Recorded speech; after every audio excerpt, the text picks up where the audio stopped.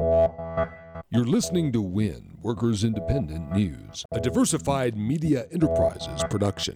I'm Doug Cunningham. Big May Day rallies for worker and immigrant rights drew many people around the nation on Monday, mostly peaceful. There were scattered arrests of protesters from New York to Los Angeles. Among the arrests, at least 14 protesters in New York City for blocking the entrance of J.P. Morgan and Wells Fargo banks in Manhattan, and at least 4 people were arrested in Oakland for civil disobedience. Javier Valdez of the immigrant rights group Make the Road New York told local TV news the May Day protests give him hope. There's fear and there's anxiety, but what gives me hope and gives me resilience moving forward is that the community is resisting and saying this is not the way that we should operate in the United States, and we got to stop, and we're going to push back. Approximately 145,000 U.S. union rail workers are rallying May 3rd for a day of action at 4 main rail terminals. 13 unions represent the rail workers. Ron Kamenko is General Secretary of Railroad Workers United. We are encouraging all of our members of the different unions throughout North America to take part in the major actions that are scheduled for Kansas City, Chicago, Nashville, and Roseville, California. The purpose of the rally is to draw attention to the fact that railroad workers have been stonewalled in contract bargaining now for over 2 years. United Parcel Service wants health care concessions from 1,200 aircraft maintenance workers that could cost retirees up to $14,000 per year. Teamsters Local 2727 at UPS says it's ready to strike unless UPS backs off that demand and negotiates a fair labor contract. Teamsters 2727 members are protesting this week at UPS headquarters in Atlanta, in Louisville, Kentucky, and at the UPS Shareholders meeting in Wilmington, Delaware on Thursday. Teamsters 2727 business agent Cliff Jones. We're scheduled to meet back at the table May 11th and 12th at the NMB in Washington, D.C., but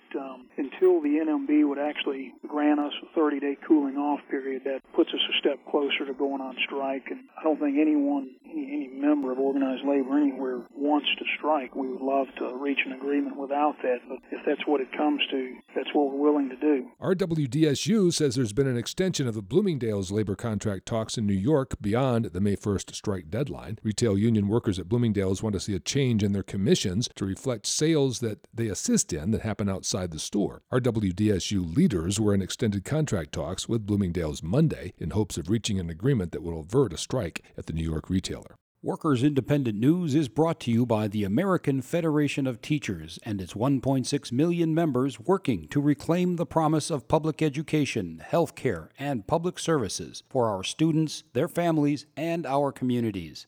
More information online at aft.org. You've been listening to WIN, Workers Independent News. For more information, visit laborradio.org.